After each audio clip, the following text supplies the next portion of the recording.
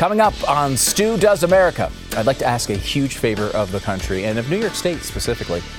Once we're all out of these quarantine boxes and return to normal life, can we keep the Cuomo brothers in their boxes? Just an idea.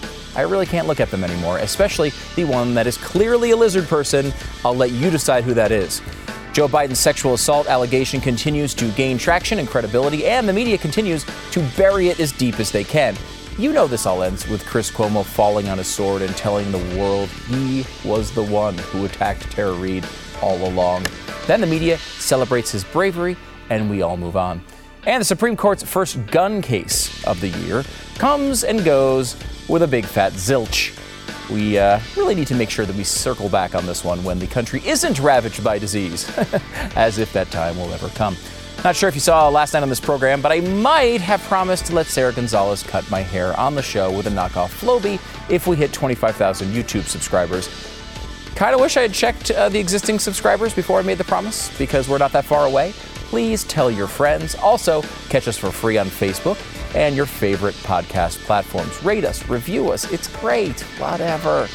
And after you've done all that and you've helped Sarah massacre my beautiful doom, as you can see, consider watching us both on Blaze TV. You can get a subscription there. Go to blazetv.com/Stu and use the promo code Stu, because that's how they know you like this stupid show.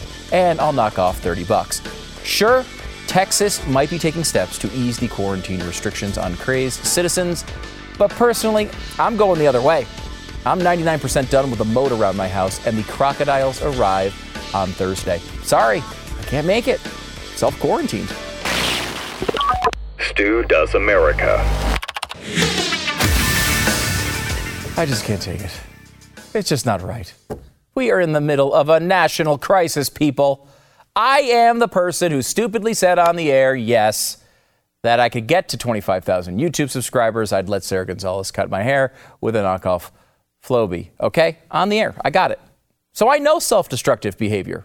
That's me. It's my middle name.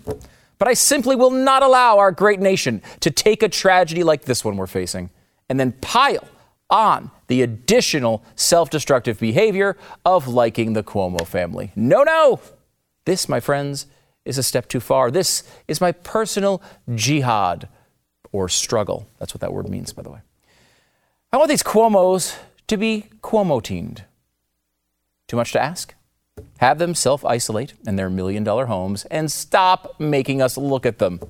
Andrew, the governor, started his coronavirus response by assuring the people of New York over and over and over again that they were completely prepared for what was coming. In mid-March, he was still flailing around at press conferences, saying things like this. The fear and the hysteria is outpacing the reality of this situation. Oh, is it? I didn't realize that. He was a constant voice telling the very densely populated city not that they were being too flippant, but that they were being too panicked. This is not Ebola. This is not SARS. This is not some science fiction movie come to life. The hysteria here is way out of line with the actuality and the facts. He was right. COVID-19 was not Ebola or SARS, especially because more people in his state have died from COVID-19 in the past month and a half than Ebola and SARS have killed in all of human history put together. All of this was going on while he felt it appropriate to pull a ridiculous stunt featuring hand sanitizers made by inmates, which turned out later on to only be bottled by inmates. This is 75% alcohol. It also comes in a variety of sizes.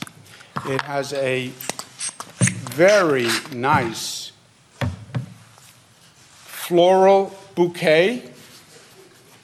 A little, I detected lilac, hydrangea, tulips. What does it smell like to you? Andrew Cuomo has made me develop a visceral hatred for lilacs. I have become downright anti-lilacian, and it's Andrew's fault. He's overseeing the worst COVID-related disaster on Earth. And the media acts as if he's doing a good job because they mostly live in New York and are obsessed with his press conferences. Well, the fact that he's not, Bill de Blasio can only get you so far. Andrew Cuomo should be on the verge of being thrown out of his house in Albany, not being coronated to go into the White House in Washington. And amazingly, this only makes him the second most annoying Cuomo. Chris Cuomo came down with COVID-19 himself. He then did truly nauseating interviews with his brother and played up the illness so much that some people thought he was faking it. And by some people, I mean all people. I don't know. Maybe he was sick. I'm sure he was sick, but he certainly didn't act like it. After berating the president and the right for being anti-science, he bolted from quarantine and had an altercation with a bicyclist without a mask on.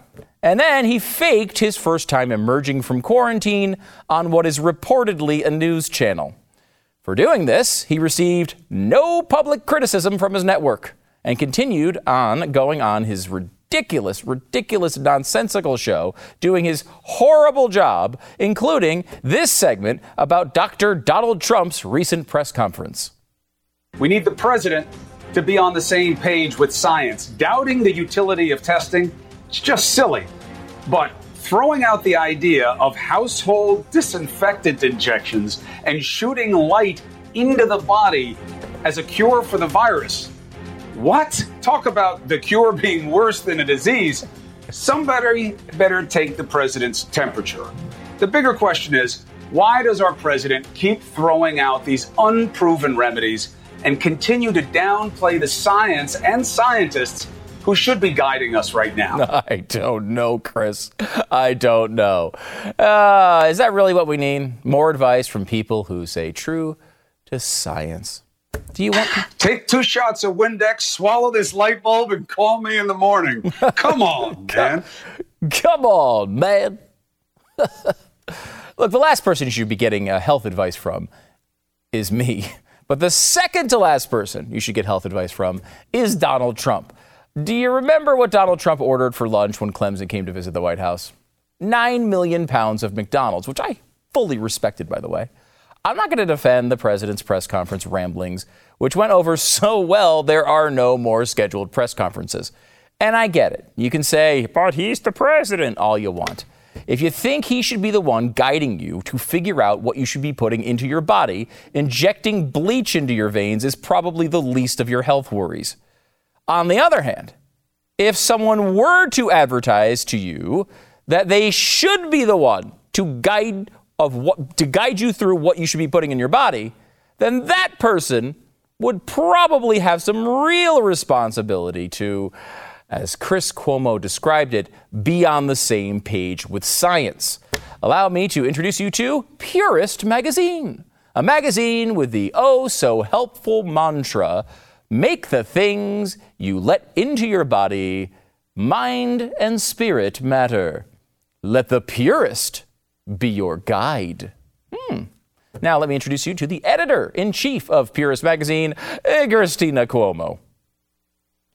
Purist is a magazine that is a must-read if you find Gwyneth Paltrow's Goop to be a little too focused on the peasants around your feet. Alternatively, if you just think Goop has sold out to the medical establishment and has gone too mainstream, Purist is for you. And while you can certainly forgive a little diversion into the world of millionaire pseudoscience to pass those long, breezy afternoons in the Hamptons, the fact is that Purist is actually giving recommendations for treatment of COVID-19.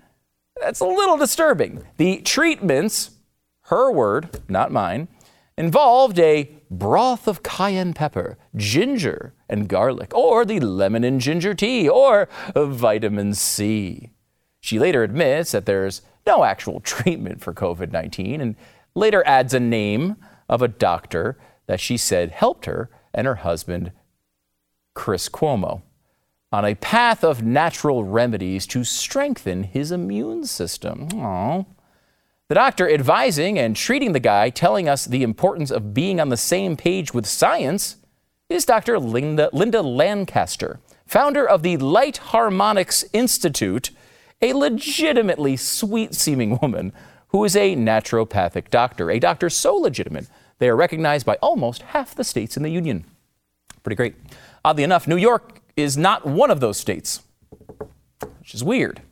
Anywho, here's Dr. Lancaster describing how we recover from illness. Hint, it ain't medication. The body has an innate ability to heal itself. We were born with this vital force that knows how to heal us. What interferes or what causes illness? You have to admit, kind of a great question. What causes illness? I mean, I'd answer maybe bacteria or a virus, but I am not a doctor like this doctor. So let's see what she says. For me, it's been evaluating the electromagnetic energy of the cells to see whether they're in a coherent flow. Oh, that was my next guess. I knew it. She continues. Each cell in our body has a positive and a negative flow. And the balance of the positive and negative is the integrity of each cell. This flow of energy is etheric energy because ether is in all of space. So these important medical insights were implemented on the Cuomo family with miracle results. There were some rough patches, like when Chris's fever had a spike. Fever of 99 with an afternoon spike to 101.5, an evening spike aggravated by the full moon, because the full moon is what controls your temperature. But soon enough, everything would calm down as they listed treatments for respiratory response, like a droplet of magical potion derived from passion flower, olive leaf, and andrographis, or whatever, which is known as the Indian echinacea. One thing is for sure, you always have to import your echinacea. Used to get mine in Wuhan. It's all dried up now. She goes on to recommend bleach baths, but only with a quarter to a half cup of bleach in a full tub of 80 gallons, which is a big freaking tub. The normal bath uses about 30 gallons, so make sure to get those ratios right. Look, I don't have anything against Christina Cuomo. She seems like she's legitimately into this stuff, and she cares about her family, and that's great. She is running a site that is pushing a lot of BS cures and pseudoscientific nonsense, in my illustrious opinion. But even that, I'm not all that bothered with, frankly. What I'm bothered with is Chris. Here is a guy who is trampling best scientific practices in his personal life and then going on TV and criticizing others for the same thing. He's not responsible for his wife's nutty magazine, but he is actually being treated with this crap. Someone should ask him, someone somewhere should ask him, part of Trump's response have been the building up our nation's supply of body chargers? Because whatever a body charger is, was apparently part of his family's regimen that cured his COVID-19. No word if they were able to implement this solution to flu viruses and other illnesses proposed by their doctor last year. Look, we always have ups and downs. This goes with the flow of being on planet Earth.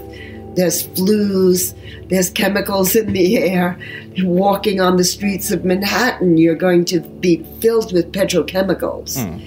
Obviously. So we understand it's more important to be aware of these things so we can start to balance it. I could be in the middle of New York City, but I'll find a park that I can grab a tree, hold on to the tree to ground myself. And I do that at least whenever I can. Nature heals. Nature heals, everybody. The doctor is literally telling us to hug a tree to cure ourselves. And Chris Cuomo has the balls to criticize somebody else's crazy health ideas. It's a bit disturbing, not to me, but more to Chris Cuomo's astro body. We have an astral body. Our astral body is our emotional body. It is how we relate to the world. It is our connection to the stars. We have an astral body that interpenetrates with the etheric force field of the life force of our body. That's right. The astro body. You obviously knew that, right? Look, it's not the natural healing that's the problem, although there is a lot of it that most certainly is a problem. It's actually the hypocrisy that is the real problem here. It's the lying that is the problem. It is the Chris and Andrew Cuomos that are the problem. Please put them in Cuomotine. Who does America?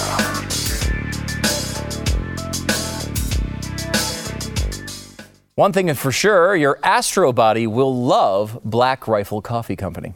I don't know. I mean, it is the best. We just got our latest shipment in yesterday. My wife is raving over this coffee. I've become a hero of the household. And you know what? When you're doing business with Black Rifle Coffee, you can feel good about working with a veteran-owned and operated premium small batch roast-to-order coffee company. And this is the thing. You know it's going to be really good. You know it's going to be good because it's the highest quality beans from around the world. They roast their coffees to order, so it's super, super fresh. You've probably been, drinking old-timey, stale coffee this whole time, didn't even realize it. All Black Rifle Coffee Company blends are available in whole bean and ground varieties. They also have the single-serve coffee rounds if you happen to be mega lazy like yours truly. Best way to enjoy Black Rifle coffee is with the Black Rifle Coffee Club. Now, you choose the amount and the blends that you want, and Black Rifle Coffee discounts the price, and they ship it directly to your home or your office completely free. If it's going to your office, I hope you're there to get it, because there could be a giant pile of Black Rifle Coffee when you go back to work. BlackRifleCoffee.com/stew is the place to go. Make sure to go to BlackRifleCoffee.com/stew and enter the discount code STEW for 20% off your first order of any coffee products. It's BlackRifleCoffee.com/stew. Make sure to use the promo code STEW because that's how they know you like this stupid show, plus 20% off. Back in a second.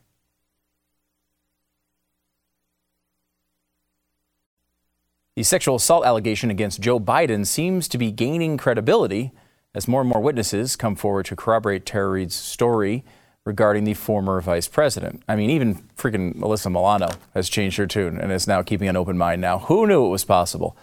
But I bet you aren't seeing a lot of the, sort of lower third banners on CNN about that story, are you? Here with all the latest is senior editor of Reason, as well as the author of Panic Attack, Young Radicals in the Age of Trump. It's Robby Soave. Robby, as I start these stories, number one, I think anyone who makes an accusation like this should be taken seriously. Number two, we have a standard of innocent until proven guilty that, while is a legal standard, I still try to apply as much as possible. And I think there's an additional sort of dash of skepticism when it's an important public figure where there might be some reason that an accusation like this might go public. This one, however, seems to have a decent amount of increasing circumstantial evidence that at least something happened. Am I thinking about that correctly?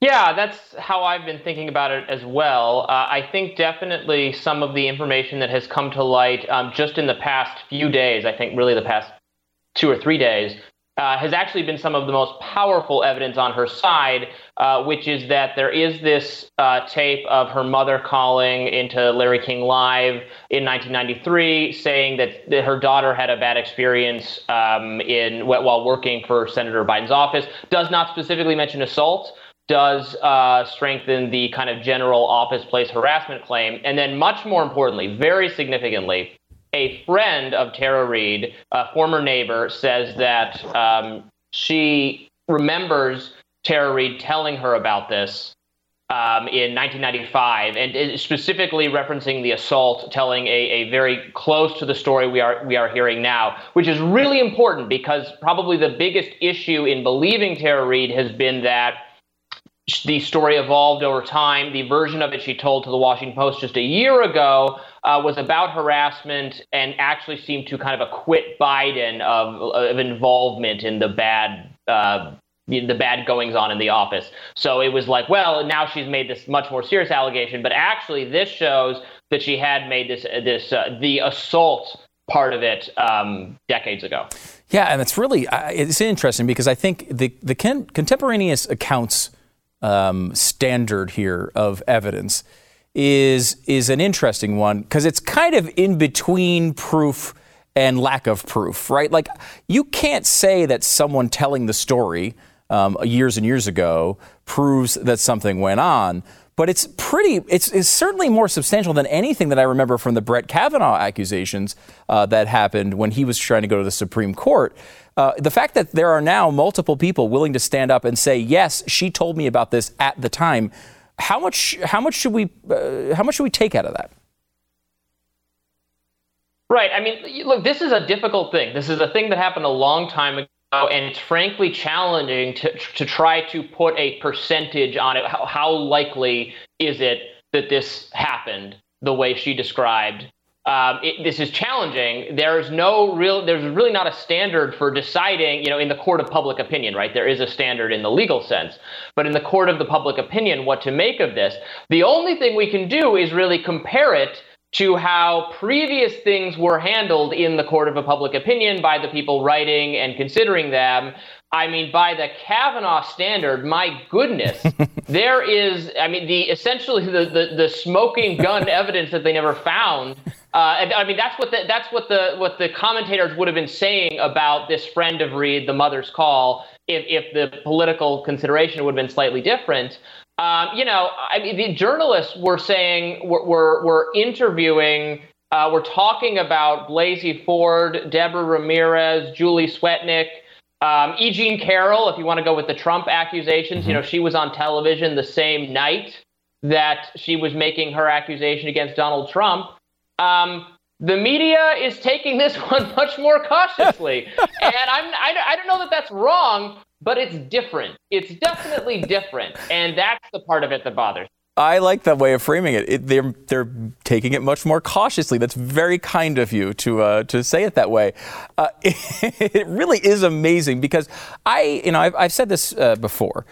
At times, I think conservatives in particular are reflexively so anti-media that they never believe anything that comes out of it comes out of the pages of the New York Times, or that CNN can never have a good reporter that does anything right. And I a lot of times will make the case to my conservative friends that, like, look, there's good and there's bad, and it's worth trying to decipher. It's almost impossible for me to make that case right now because of the way they are acting with stories like this. The fact that CNN is not leading this. Why is another publication finding the audio of the mom calling into Larry King live? This is their network's show. And other reporters are doing this work. People on the internet are doing this work. And CNN is doing everything they can to avoid it. They started this last story about the call to Larry King with Joe Biden's accuser says blah, blah, blah, blah, blah. And I thought to myself, if you watch CNN, how do you even know he has an accuser? They've never mentioned it. The media double standard right now it's infuriating. Yeah, it's bad even, and so I agree with everything you just said. I talk a lot about media double standards. I think they exist. I try to hold the media accountable. That doesn't mean I think the media should always, or even in the majority of cases, be dismissed. The kind of the front page reporting on the New York Times website is generally pretty good, actually. That said, and some of their reporting on this issue has been very good. But why is Anderson Cooper and Chuck Todd not asking Joe Biden about this when he's interviewed by them, as he has been in recent weeks since the accusation came to light? Actually, and I'm not someone to make this accusation in any knee-jerk kind of way. But isn't it a little weird and almost like sexist that Amy Klobuchar and Christian Gillibrand and I think Gretchen Whitmer was asked about this, the kind of the VP potential women for the Democratic nominee? They've been asked this by I watched MSNBC asked it of Amy Klobuchar, right. And it's like, well, why do they have to answer for what is a Biden issue? That seemed really odd to me, and actually something that again, in a different circumstance, many people in the media would frown at as really like unfair and kind of a double standard. There's so many double standards at play here. It's really kind of staggering. Really, really, really awful. That's a great point. I didn't even put that together with the VP candidates. I think we had a graphic yesterday. It's been 32 days since this accusation came out. I think so. It'd be 33 today. Joe Biden has still not been asked about it, despite dozens of interviews. So I think the double standard is pretty well established here. One thing, whenever I have a double standard, I like to step back for a second and ask myself the question, which standard is correct? And if one of them is. In this one, to me, I think the Joe Biden approach here is at least closer to correct than the Kavanaugh one. But even the Biden one, there's been such a lack of curiosity. I can't endorse that standard either. Do you agree with that? Yeah, I agree with that. I think it's closer to being handled right in this case, but it just makes it look so irresponsible. I mean, particularly how Kavanaugh was handled, right? You have people saying that Blasey Ford, she's a hero for her brave testimony. Those same exact commentators, when the headlines on their articles were hero, they're now phrasing it. Michelle Goldberg did this, Ruth Marcus did this. These are New York Times, Washington Post people. What to make of this accusation? Something like that. Like it's an inconvenience to be dealt with.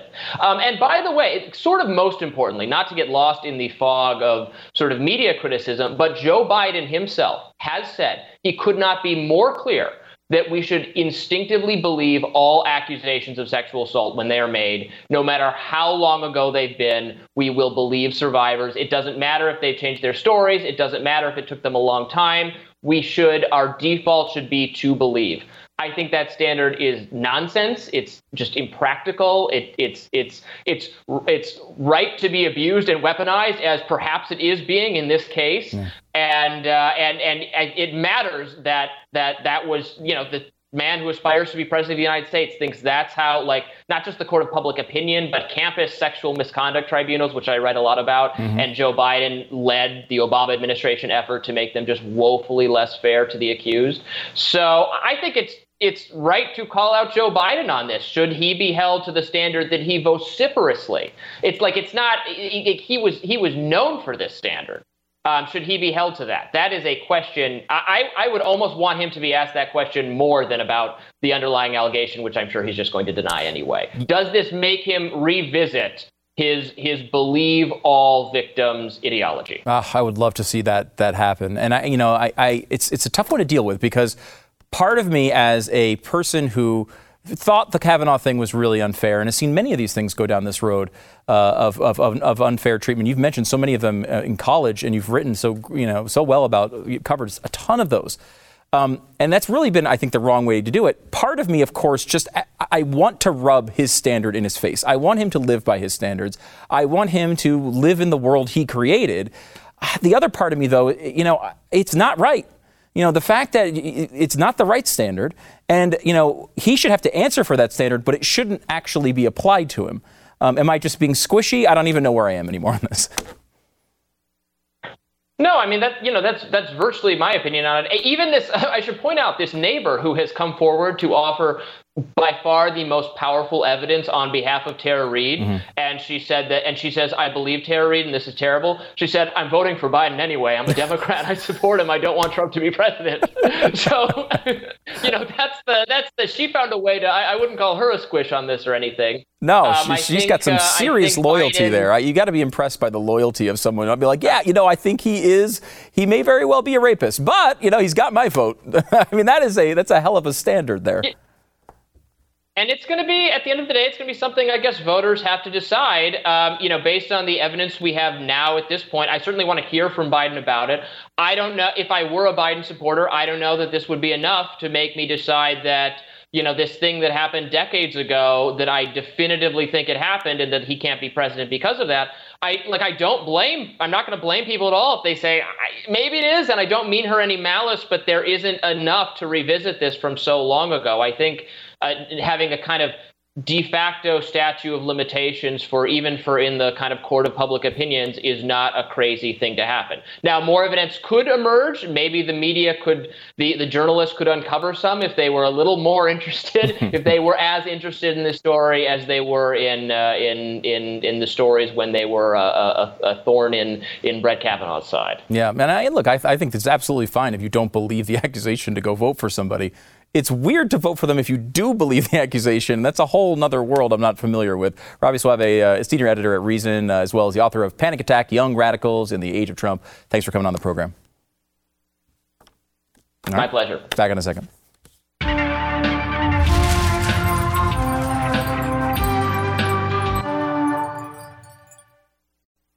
One of the many important facets of American life that we're all forgetting about during quarantine is our right to bear arms. It still exists as a constitutional right. Fun fact. Second Amendment is one of the most fundamental rights granted to us by the Constitution, of course, and actually, it comes from God here. But the Supreme Court recently took up its first Second Amendment case of the year in New York. Their decision may not have been what you expected. Here to tell us more is conservative commentator and syndicated columnist Josh Hammer. Josh, how's the quarantine going for you? Stu, it could be going worse, but thank God for Texas, man. God bless our governor here getting us off our butts this Friday. I can't wait to go to the restaurant and, frankly, just get a haircut, honestly. Yeah, no kidding. I'm in a very, very bad place with a haircut. Let's get back to that here in a second. I want to start with the Supreme Court situation. I know I haven't followed this one all that closely, but I know when I look at the end game and Gorsuch and Thomas and Alito are the three on the losing side, this one probably didn't turn out all that well. Yeah, no bueno is the two-word summary here, I guess. So this, in my estimation, should have been the first Second Amendment case to reach the Supreme Court since McDonald versus City of Chicago, which was 10 years ago already in 2010. And a lot of signs were pointing towards that. But what happened here is, by a 6-3 count, the justices refused to hear the case. They essentially let the Second Circuit Court of Appeals ruling stand. The reason they did so is less so on the Second Amendment merits and more so on kind of the arcane legal procedure going here. They basically said the case was moot because in response to the Supreme Court even granting review to consider hearing it, the city of New York and the state of New York both frantically changed their laws so as to try to preclude the court from hearing this in the first instance. That's literally what happened here. And the Chief Justice and Brett Kavanaugh, unfortunately, basically let them off the hook. Justice Alito writes a 31-page blistering dissent saying this case is not moot. There are still a lot of live issues here. And then obviously we get, the Second Amendment merits is what's really lurking in the background here because the lower courts have just made a total hash of the Second Amendment jurisprudence ever since the court finally in 2008, for the first time in the country's history, said that the Second Amendment means what it actually says and that it actually does secure an individual right to keep and bear arms. So we need to get a Second Amendment case up to the court soon. The lower courts are destroying our rights on the Second Amendment day in and day out, but apparently a 6-3 majority said that this was not the case to do so. And I laughed at the tactic because it's a funny tactic, right? Like to basically say, "Oh crap, we're going to lose this to the Supreme Court. Just cancel the law." I mean, that to me does not. It shouldn't make it so that the Supreme Court can't rule on it because it just means another state's going to try something similar, and then if they get up to the end and they think they're going to lose, they can cancel it, and we can't rule on it again. There has to, at some point, be an end to this where the people's rights get taken away over and over again in between rulings. Yeah, no, it's utterly comical. The Supreme Court has done this numerous times now since that 2010 case I mentioned, McDonald versus City of Chicago. They've repeatedly denied what in Supreme Court terms is called a writ of certiorari. They've repeatedly refused to hear Second Amendment cases. There was the Peruta case, which was I think it was a concealed carry case, if I recall, out of Southern California that they refused to hear. And each time Justice Thomas, oftentimes joined by Justice Alito and now by Justice Gorsuch, has quite vociferously and loudly dissented. And he has accused the Supreme Court and the lower courts by extension of treating the Second Amendment as a, quote, second-class right. That's what Justice Thomas always accuses his colleagues of treating it as. And it's just so deeply unfortunate. Justice Joseph Story, one of the great jurists in American history in the early half of the 19th century, he wrote a great constitutional law treatise that is still cited to this day in the 1830s, where he referred to the Second Amendment, our right to keep and bear arms, as the, quote, palladium of our liberties. It was viewed as the indispensable guarantor of the rest of our liberties by Daniel Webster. Obviously, James Madison, Thomas Jefferson wrote, quote, they wrote about it quite profoundly. But the court has just utterly ignored it ever since declaring it finally a constitutional right for the first time in 2008. But we need a case to get there, Stu. It's getting out of hand right now. Yeah, let's talk about Kavanaugh a little bit because Gorsuch. I really like Gorsuch. I think this was a great pick. He was actually one of my favorites on the list, and the list was good. Kavanaugh was not on that list. He winds up getting named after the president becomes president. I've had my questions with Kavanaugh. He does seem to hint to being open to a Second Amendment case coming soon. in the ruling, but I can't help but be disappointed here. Am I reading that right? Yeah, you're reading it completely right. In my instant Twitter reaction, I think I called Kavanaugh's 2-paragraph concurrence weaselly was the term I used. The Wall Street Journal editorial chimed. Right. Yeah, the Wall Street Journal editorial chimed in with an editorial today where they referred to it as, quote, too clever by half. So yeah, that's right. I mean, he could have easily. The rule in place that it actually only takes 4 justices to grant a writ of certiorari. So if Kavanaugh had chosen to, he could have been the deciding vote to actually get this case to the court. I think tactically what he was trying to do was provide cover to Roberts. I'm not really sure that I have a firm reason for believing that, just kind of my instinct and what I'm reading here. Yeah. But we should be disappointed. And what's interesting is that going back to the sweepstakes for the Anthony Kennedy seat that Brett Kavanaugh obviously ultimately won those sweepstakes, D.C. insiders were saying left and right that the NRA was saying pretty explicitly in White House circles that Kavanaugh was their guy. Like Kavanaugh was like allegedly the NRA pick. And he has some Second Amendment history. He's written on this subject on the D.C. circuit. So I'm cautiously optimistic that if the case gets there, he'll rule the correct way on the merits, but not siding with Alito here to actually hear this case in the first place does strike me as cowardly. Give me 30 seconds, if you can, on Roberts. I mean, is this just a lost cause? I feel like he's on the wrong side of all these big decisions. Yeah, the chief is just a total enigma. The Wall Street Journal in their editorial again said it best. The problem with Roberts is that he allows himself to get so bogged down in caring about the perceived institutional integrity of the Supreme Court that he forgets what his job is in the first instance. His job is to support the oath that he pledged to support the Constitution of the United States. But he is so easily manipulated by outside perspectives and the media and all this pressure. He's something closely approximating a lost cause. Every so often, he has a good opinion. Trump versus Hawaii, the travel ban case comes to mind. But on most of these high-profile, hot-button issues, he's oftentimes nowadays on the wrong side. All right, Josh Hammer is in Texas. I want to come back and talk a little bit about life in Texas here coming up this weekend. We'll be back in just a second.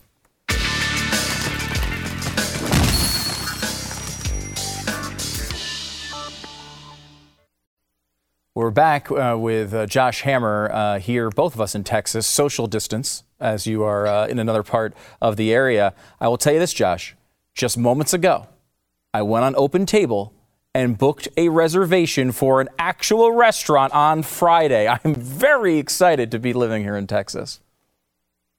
Let freedom ring, Stu. Freedom, free at last. We are free at last, right? No, it's funny. I was really I had like the same conversation with my girlfriend earlier today. We were talking about where we're going to go out for dinner this Saturday or Sunday night or something, just to celebrate getting out into the world. It's remarkable that this is happening. It's the kind of story that I guess I look forward to telling. I'm not sure I look forward to telling, but I expect I will tell my grandkids one day that I hopefully survived the great coronavirus scare of 2020.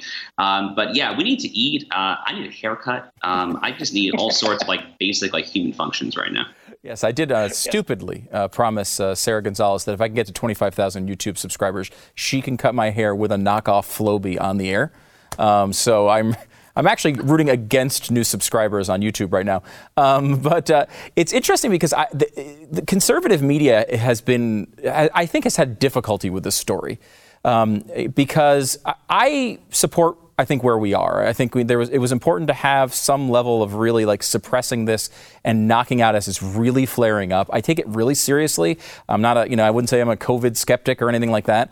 On the other hand, we have to acknowledge that we're adults here and we have to make decisions about opening up this economy. This is not and never was intended to be a long-term solution. I think Texas, some of these other states are taking we're just inching our nose out a little bit, seeing what's out there. And I think that's the right approach to do this slowly and carefully, but it has to happen, right?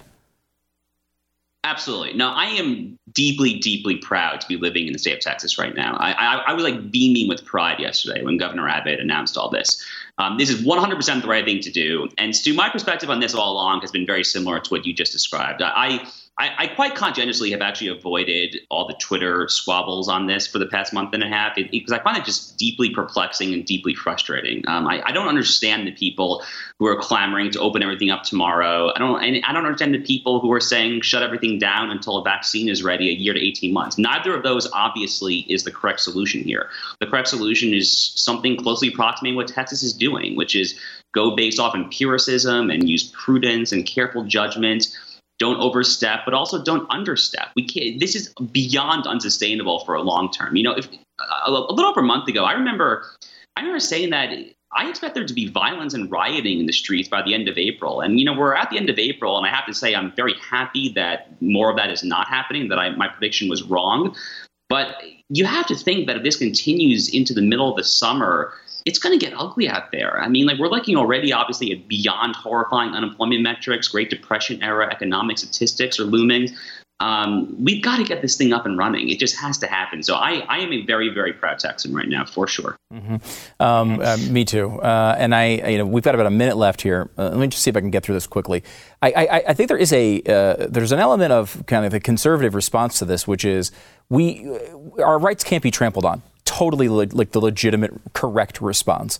But I feel like what's being associated that more and more is this idea that basically this has all been kind of a scam, right? Like this idea that the 60,000 people almost aren't actually dead, and it didn't do any difference. All this lockdown, it didn't cut the amount of deaths, and I feel like there's a smart position for conservatives to be the correct ones when everyone wants to get out and do something. They all feel like they want to. But some of that ground I feel like is being ceded because we're just saying, so many people are just saying like, this was nothing. It was a scam the whole time. And we should have just been out there and left the thing open and nothing would have happened. I feel like there's a disconnect there it's not going to be easily solved for conservatives. No, I think that's fair. And, I was texting with a friend this morning. I think what we're seeing is there's a lot of longstanding conservative skepticism of the extent to which science, in this case, by extension, medical science, has been corrupted by leftism. And a lot of that skepticism, I think, is quite justified, by the way. Yes. I am not looking down upon that at all. Mm-hmm. The degree to which, the degree to which radical environmentalists purport to speak on behalf of science with like a trademark sign attached to it. That's just not how the real world operates. And I, for one, am skeptical of that. And I think that's happening a lot. But at the same time, we can't just wash away these statistics, period. Again, this calls for empiricism and prudence and a case-by-case assessment. Josh, thanks so much. I appreciate it. We're going to be back in a second. Follow Josh on Twitter. Do it now.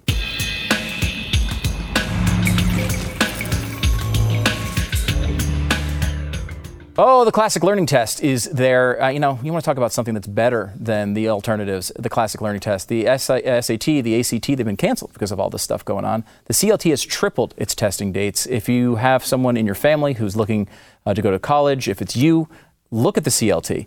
Make sure you understand it. Do your research on this because it's available to you at home. You can do this at home. You don't have to worry about it. It was kind of initially designed for rural communities. It's there now for you. Register for the June 20th official college entrance exam or other upcoming tests. Visit cltexam.com. Both exams can be taken from the comfort of your home. It's cltexam.com, cltexam.com. My wife fully hates this idea, but look, the hair is getting shaggy at this point. Look at this. This is where we are. I told Sarah Gonzalez she could cut it with my knockoff Flowbee on the air if we can get to 35,000 subscribers, 55,000 subscribers on YouTube. Go to YouTube now, pass the word around and see if it happens.